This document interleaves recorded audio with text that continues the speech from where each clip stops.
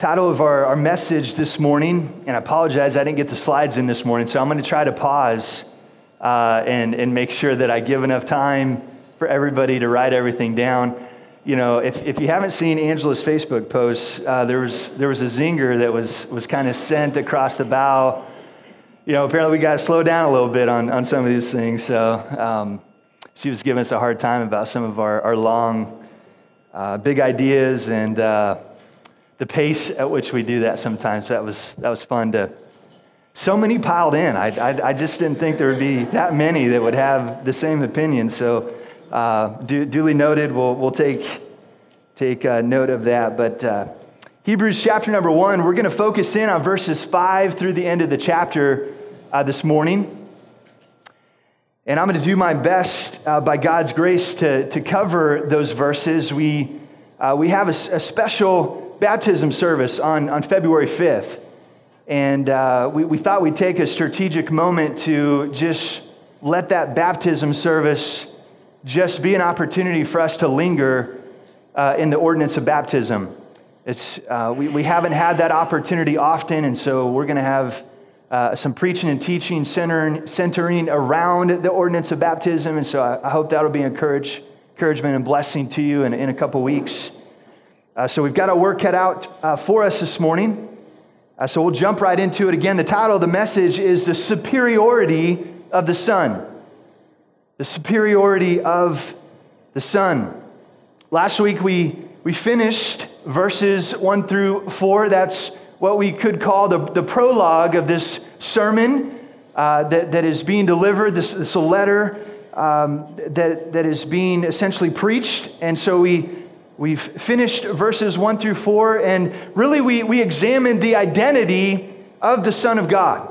And we finished with Hebrews chapter 1, verse number 4, with this phrase, having become as much superior to angels as the name he has inherited is more excellent than theirs.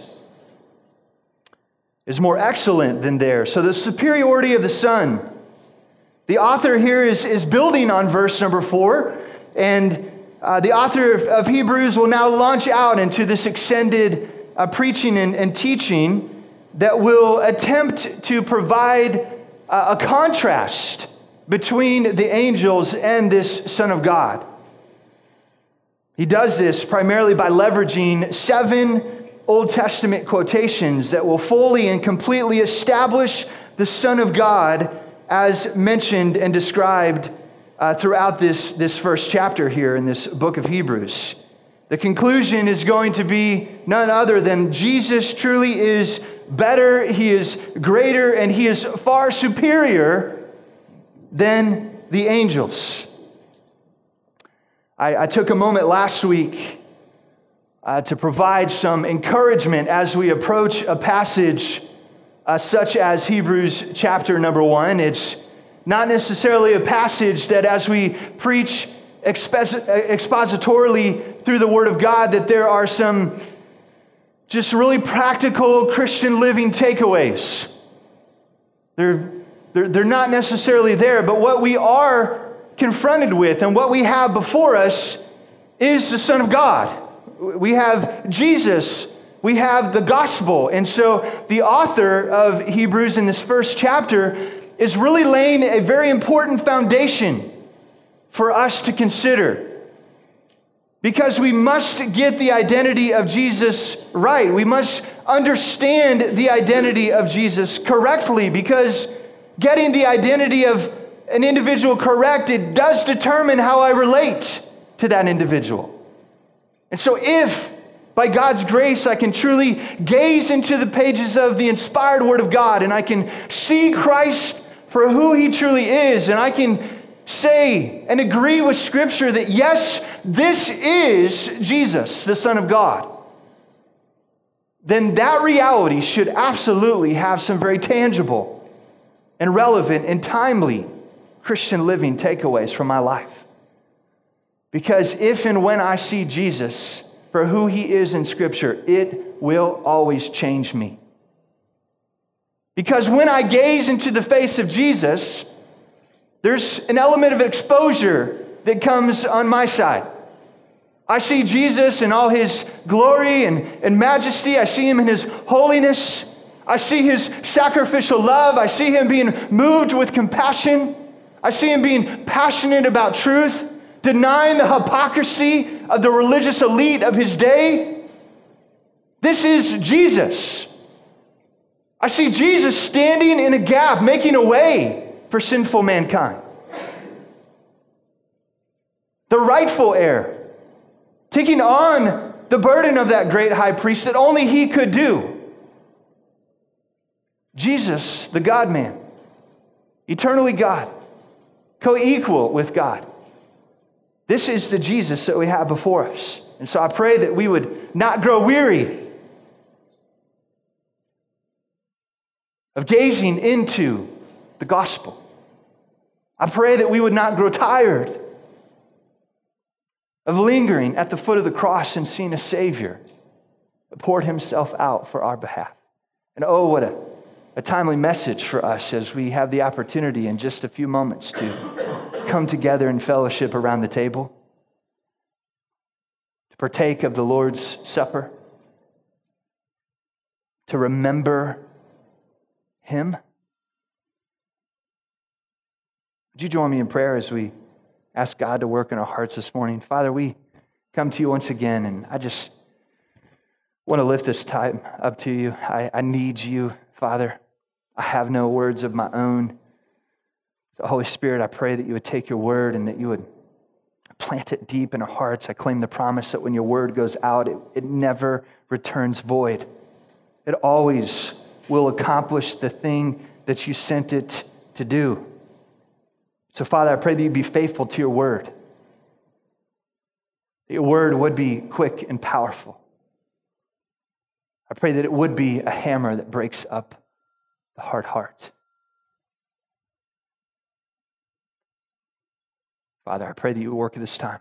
Change us to be more like this Son, Jesus Christ. We pray in Jesus' name. Amen.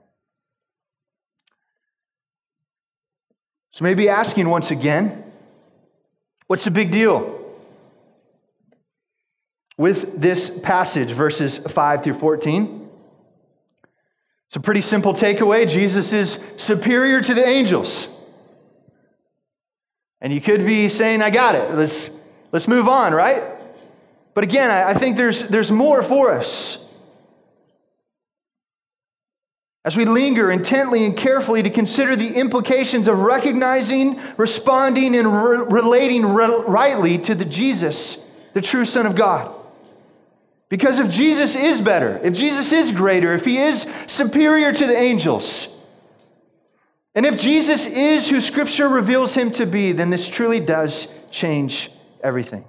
So for the unbeliever this morning, the intent of the passage is what? To reveal Jesus as the true Son of God, the hope of the world.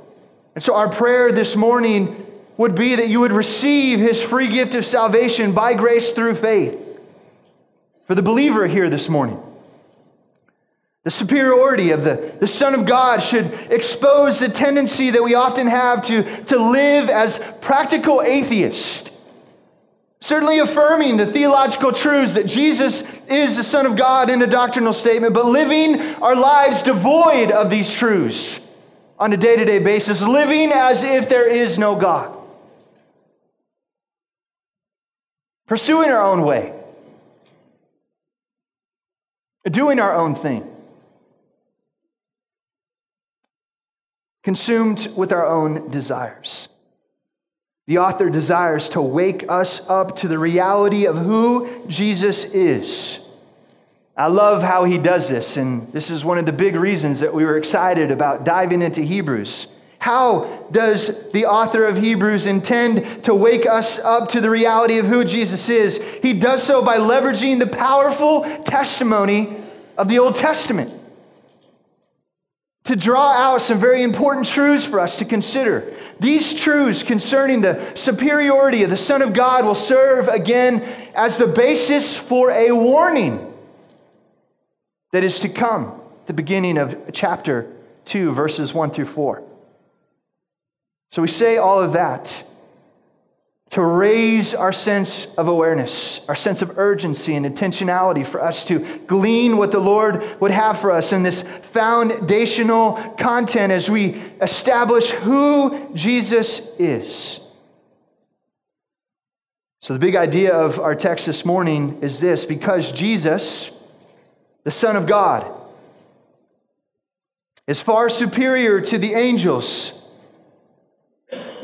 He alone is able to save, and He alone is worthy of our worship and our fellowship.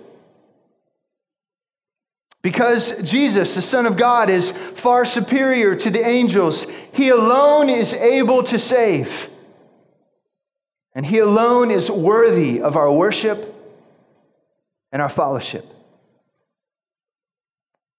First observation we're going to look at this morning is that the Son of God is superior first because of His relationship. The Son of God is superior first because of His relationship. The author structures these Old Testament quotations in 3 sets of twos. And so our first 2 quotations will be supporting this assertion that the Son of God, Jesus Christ, is superior. Why? Because of His relationship. Well, His relationship with whom? Jesus is better, greater, and superior because of His relationship with the Father.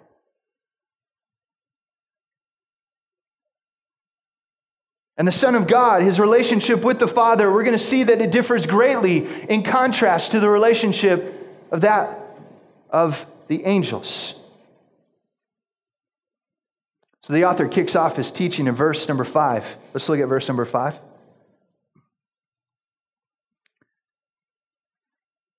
For to which of the angels did God ever say? For to which of the angels did God ever say? This same question is repeated down in verse number 13. Thus we have somewhat of a bookend between verses 5 and verses number 13. The author expects his readers. It's interesting, this question is rhetorical, and he expects a negative answer. For to which of the angels did God ever say? The answer to his readers would be a resounding, there were no angels that God ever said the things that he's about to say. What is the first Old Testament quotation?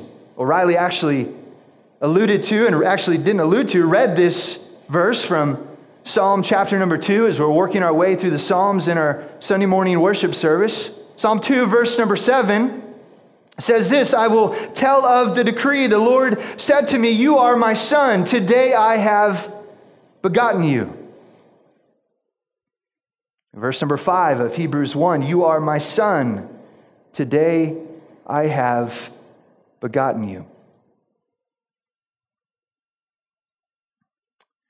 There could be potentially a better and more helpful translation as we look at this phrase both in the Hebrew and the Greek. And it could be read and translated this way: you are my son, today I have become your father. Now, this idea of Jesus being begotten is somewhat of a challenge. There's been many false teachings and heretical doctrine that have been spun off as a result of this idea of Jesus being begotten. You are my son, today I have begotten you. Some would draw on the biological use of this word to weaken the eternality of Jesus, saying that Jesus was a created being. Have you heard this before? As we seek to always interpret Scripture with Scripture, we can lean on the broader testimony of both the Old and New Testaments to know and establish the deity and eternality of Jesus. The Son of God always has been and always will be an equal person within the triune Godhead. The conclusion of this relationship between the Son and the Father is this: that Jesus is God. Nothing less than God. So Jesus is unique and superior. Why? Because God is his Father. That's a beautiful reality and truth for us to just sink our teeth into this morning. Jesus and God the Father are one in a familial type of relationship, along with the Holy Spirit experiencing perfect unity within that triune Godhead. That is a unique and special relationship that only Jesus shares within the Trinity. The angels certainly can look on, appreciate and value, but they certainly can never experience that type of intimacy and fellowship and relationship with God the Father.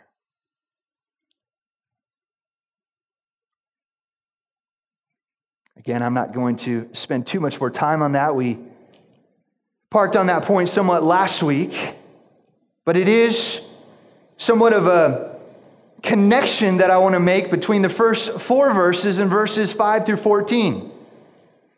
The author's expanded teaching here about this contrast between the angels and the Son of God, really all of the content here in verses 5 through 14 are really looking back up to the truths and the nuances that were drawn out concerning the identity of Jesus Christ in verses 1 through 4. So you are my son, today I have begotten you. So if the angels have not been addressed by the Father in this way, who has? It is Jesus.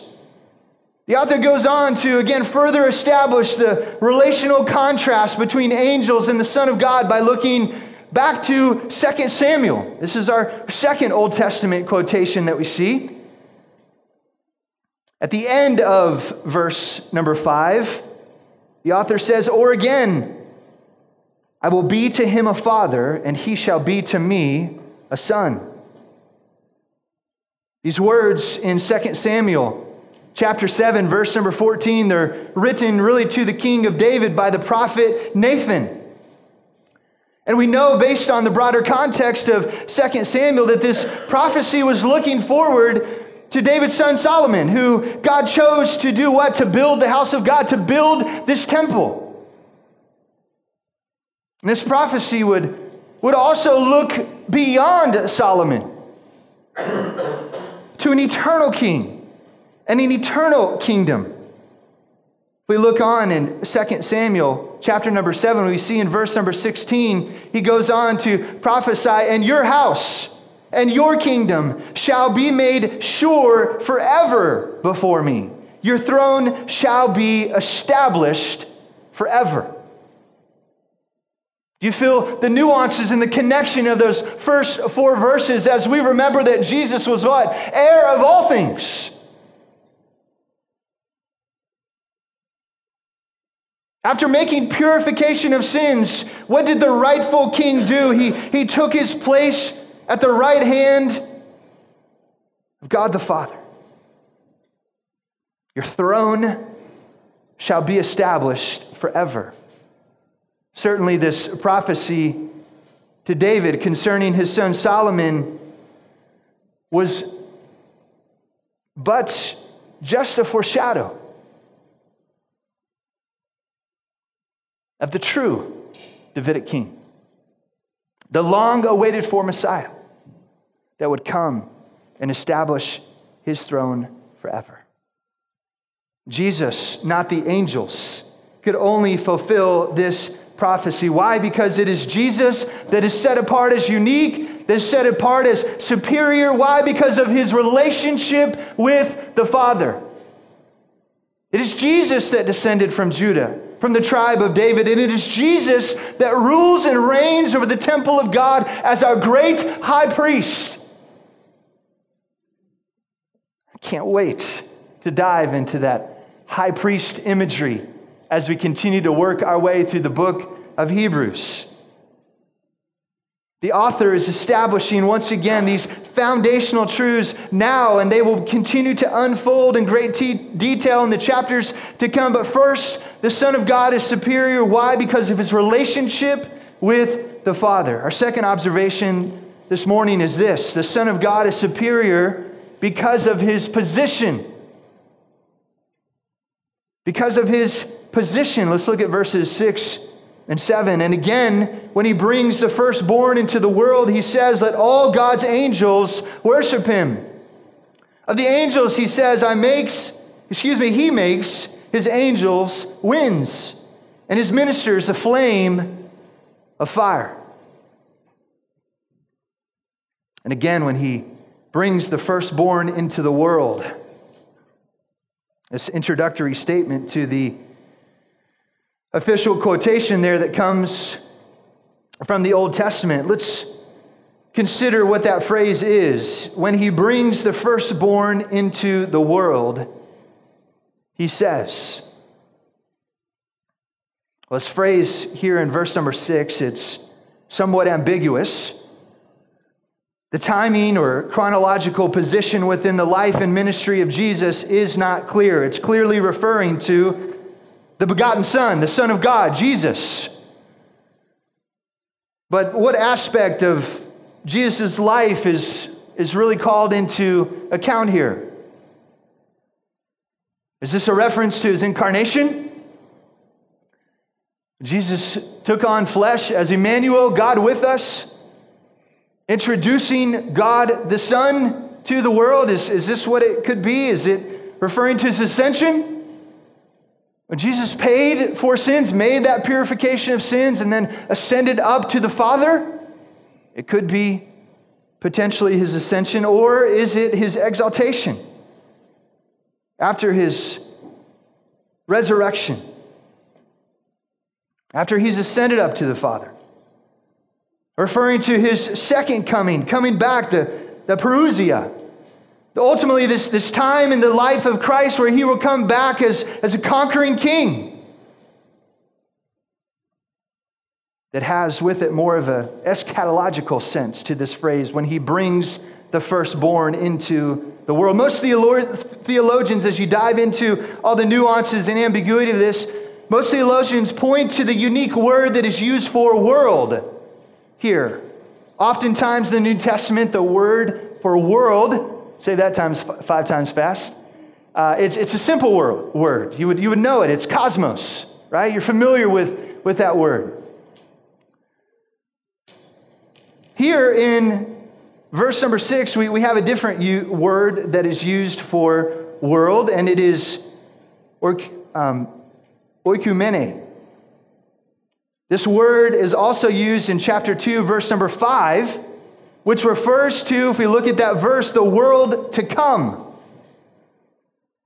So as we, again, attempt to interpret Scripture with Scripture, and we see these two words tied together, and in chapter 2, the world to come, we definitely see a futuristic idea here, and not looking back to the incarnation or the ascension or exaltation of Jesus Christ.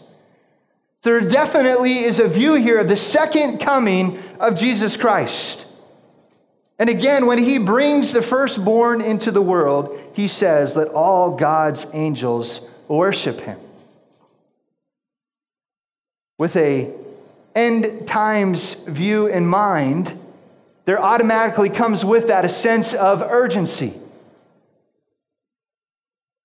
Our life is what? But a vapor.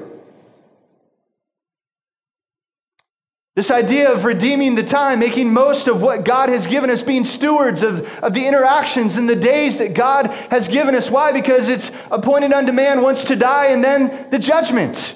This life is short. And so when we consider the personal work of Jesus, the identity of Jesus Christ, I wonder, are you, friends, living as a Christ follower with that type of sense of urgency?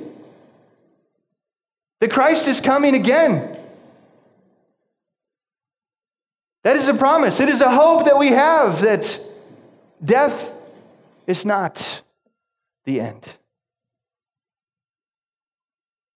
It is not death to die, that beautiful song that we often sing. I wonder, are we living in light of eternity? The author of Hebrews would have us live with that eschatological view in mind. Remembering, not only did Jesus come to give his life, to make a way to redeem and to reconcile mankind back to the Father, but he's also coming back as a conquering king, to judge the earth, to judge sin, to right every wrong. This is the reality of the Son of God. This is his identity. This is who he is.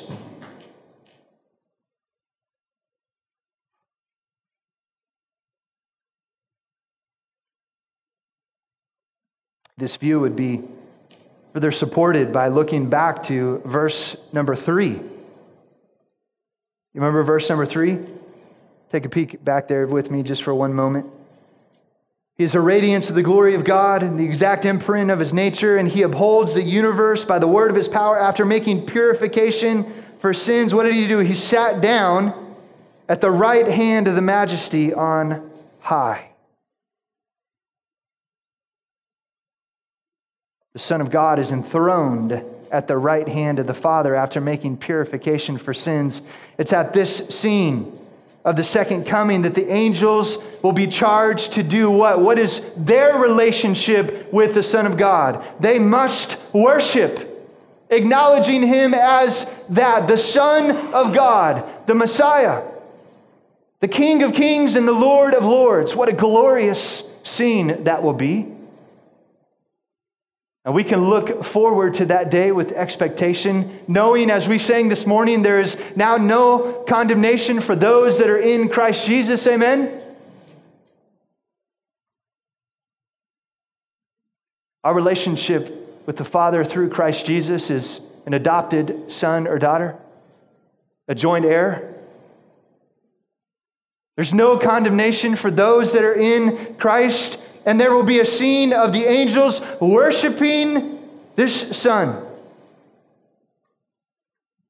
Based on this enthronement context, there is another Old Testament quotation that often is referred to here, likely from Deuteronomy chapter 32, verse number 43. Let all God's angels worship him.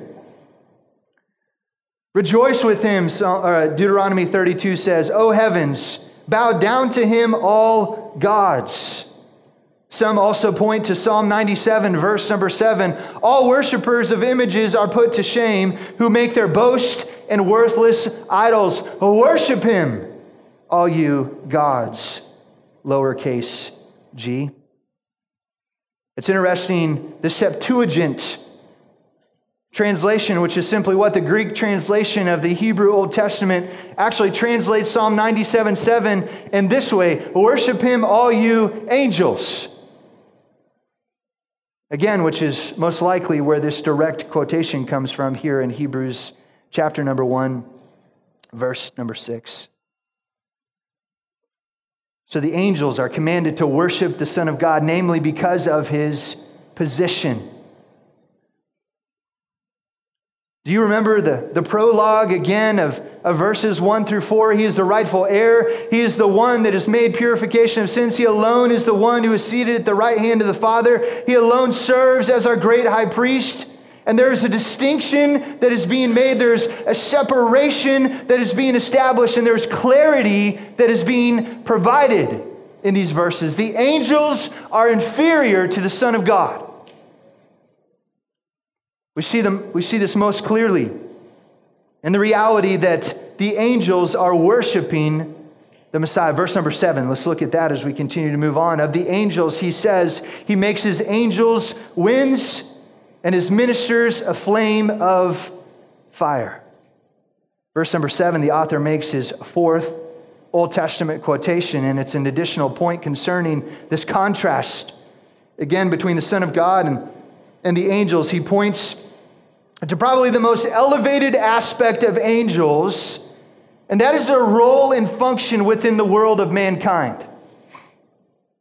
Verse number 7 again reads, of the angels, he says, he makes angels winds and his ministers a flame of fire. This quotation is coming from Psalm 104, verse number 4. And for sake of clarity, I'm seeking some help from a theologian and commentator because he said it just so well, and I didn't want to try to repackage it in a way that would maybe miss the heart of the text. And take the care of the words that O'Brien, theologian and commentator, notes that this particular Old Testament reference in the Hebrew original, the psalmist praises God who makes the winds his messengers, flames of fire his servants. O'Brien notes here, in other words, God's mastery over creation is such that he is able to make the wind and fire serve his sovereign purposes. Again, the Septuagint, again, that Greek translation of the Hebrew Old Testament, it reverses the objects in this quotation of Psalm 104, verse number 4. That the text now speaks of the transitory nature of angels who receive their rank and task from God. He makes his angels winds and his ministers a flame of fire. We think back through the whole of Scripture. We can think of Old Testament and New Testament, different appearances of angels to mankind, and the awe and the fear, the trepidation that would come as a result of an angel revealing themselves on a mission for mankind, typically with a message to deliver. As we look at this world that we live in, and even in Christian circles, there seems to be somewhat of an unhealthy fascination with angels and spirits in this world that we live in. God has created them to serve in this world in a very unique and sometimes special ways, but they are never to be worshiped. Oftentimes our fascination with these side nuances of a passage or a text, we elevate the minor in a text to become a major, and we demote the majors to become a minor. And what do? We miss the true meaning of a text. The point of Hebrews chapter number 1 is not for us to dive in some deep and unprofitable study of angels. We believe in angels. God uses angels. We have a section of angelology in our doctrinal statement of faith. But friends, Jesus is better. We shouldn't get so wrapped up and caught up in understanding things that maybe Scripture doesn't speak to, and elevating that to an unhealthy place where, again, it detracts away from our focus and our fellowship of our Lord and Savior, Jesus Christ. There's a warning to that reality as Jesus puts into perspective these incredible beings of angels.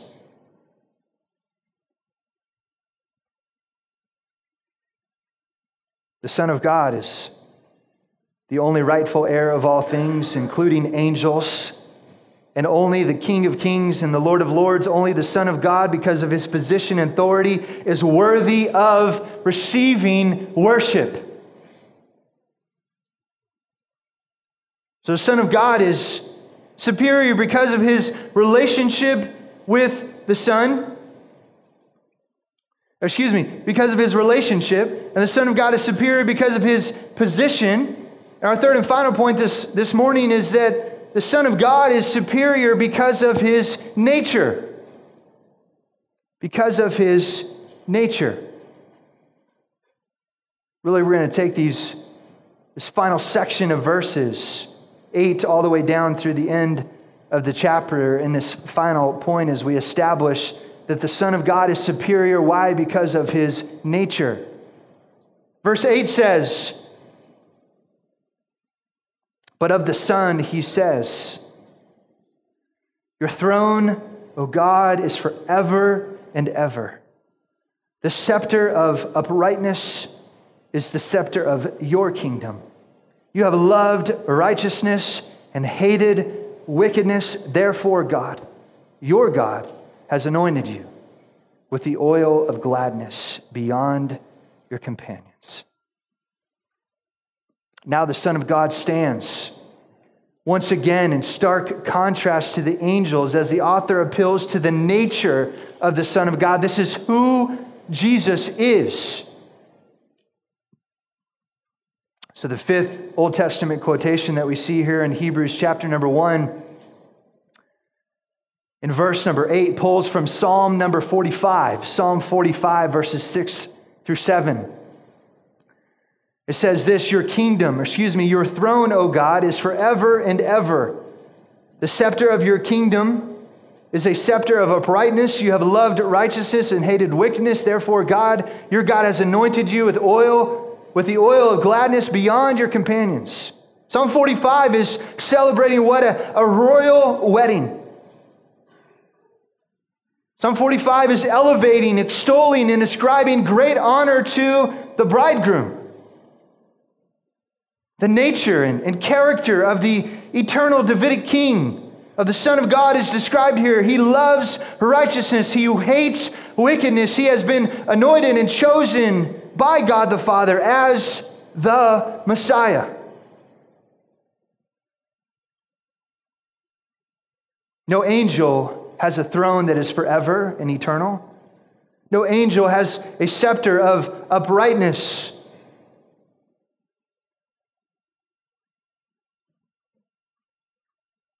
No angel defines, loves righteousness and hates wickedness the way the Son of God does. For it is out of the Son of God that we have morality, the understanding of right and wrong. Therefore, God, your God, has anointed you, the Messiah, Jesus Christ, the Son of God, with the oil of gladness beyond your companions. The next Old Testament quotation comes from Psalm 102, verses 25 through 27.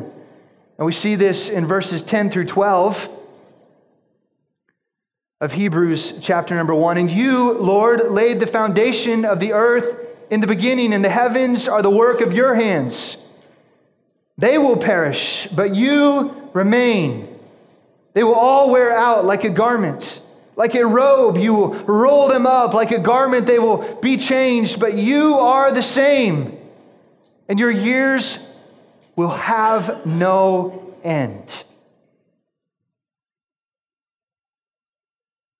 Here, the contrast points to two very specific aspects of who the Son of God is by way of his person and nature. Verse number 10, while alluding back to verse number 2 of chapter number 1, calls out that Jesus is the undeniable creator of all things. Appeals to the Son of God as the creator.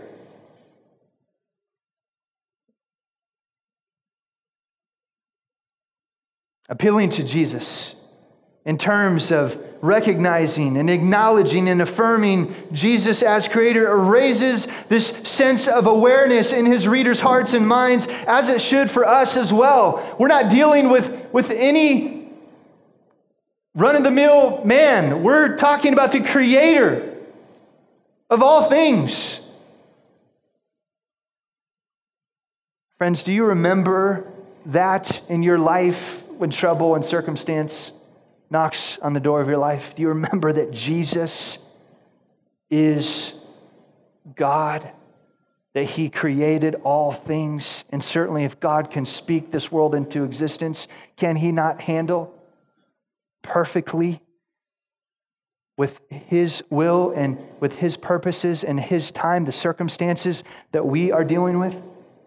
Can we not trust him with our life? Can we not trust him in his way?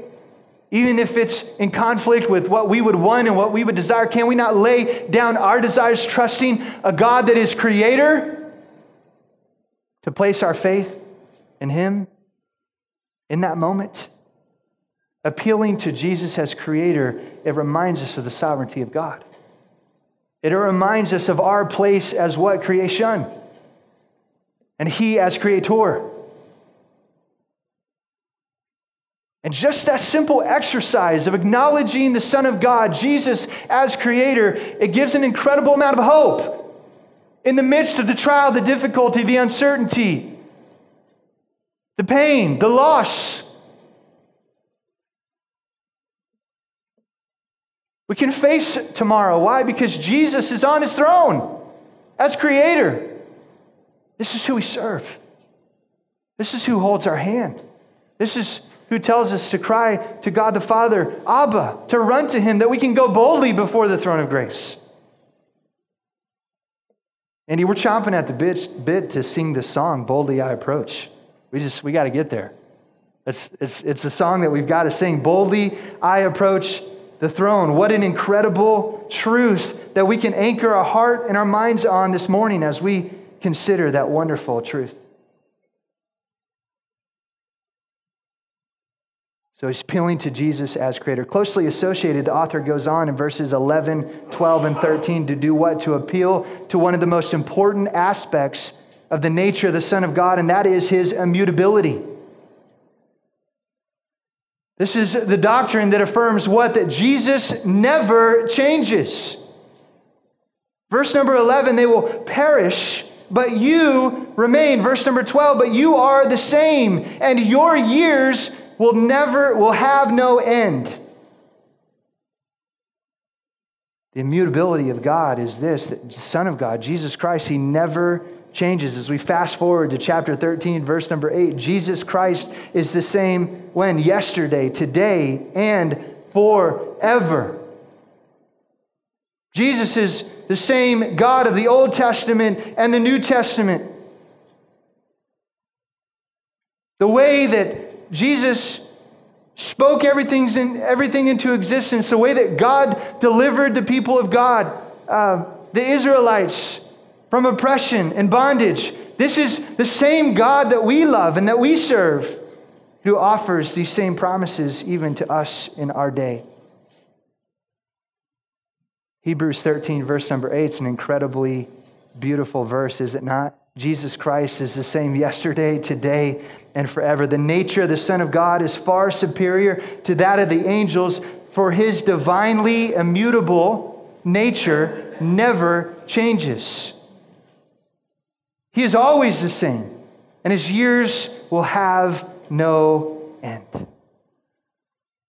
Verse number 13, do you remember the bookends that we referenced from verse number 5 and verse number 13? And to which of the angels has he ever said?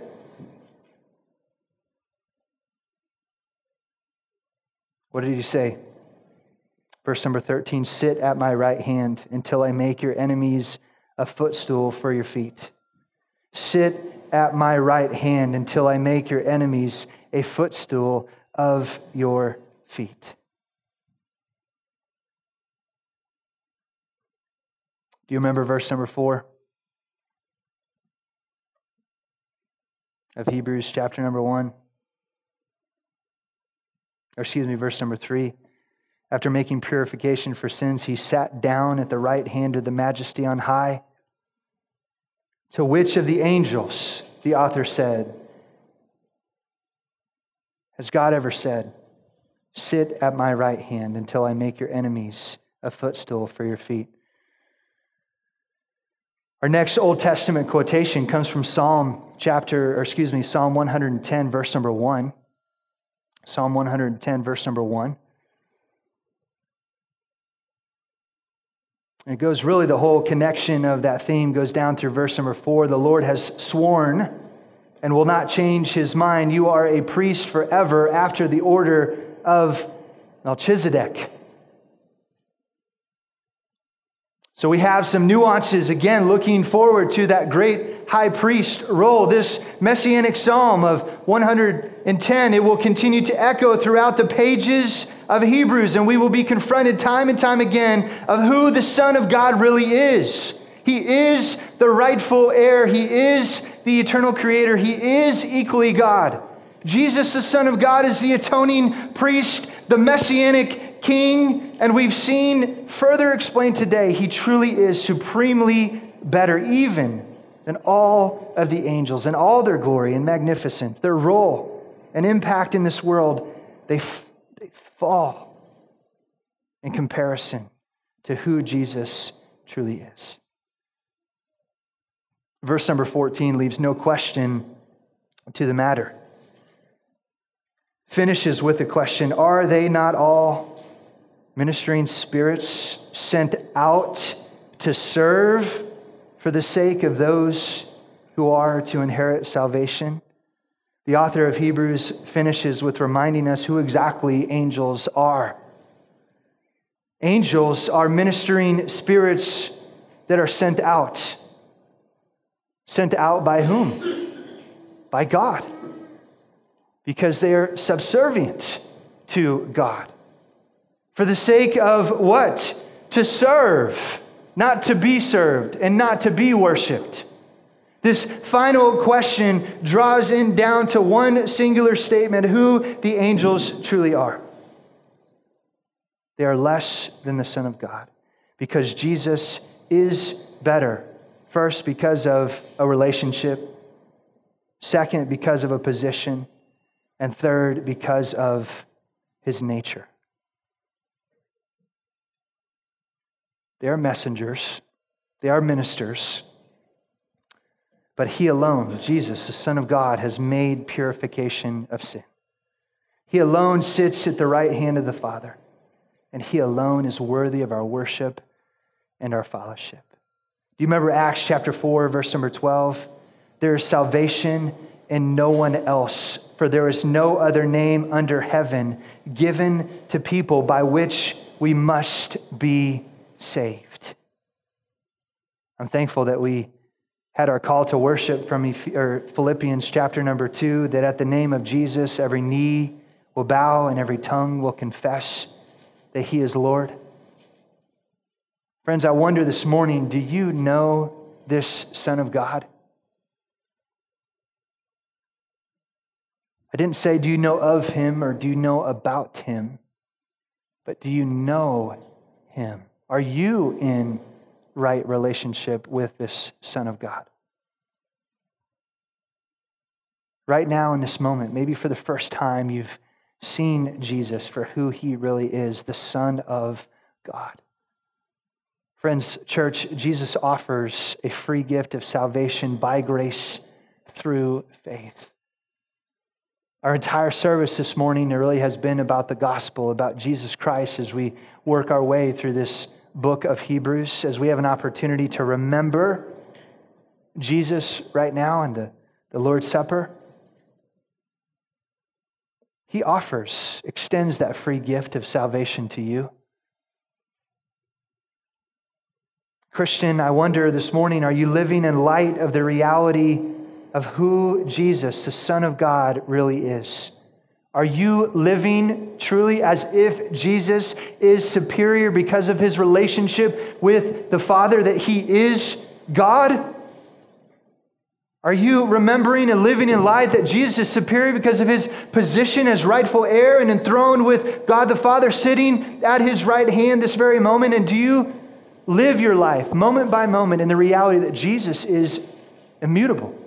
The Son of God is God. Why? Because he never changes. He is the same yesterday, today, and forever. And he desires, friends, to be in a saving relationship with mankind. The superiority of the Son. Would you join me in prayer? God, we thank you this morning for your word. We thank you for your love towards us. I pray now as we have an opportunity to further remember and reflect on the personal work of Jesus, I pray that our hearts would be stirred, that we would remember Jesus for who he truly is, not who we want him to be or what we desire him to be, that we would not put our own expectations on Jesus, but we would simply answer his call to follow me. If any man come after me, he must deny himself, take up his cross, and follow me.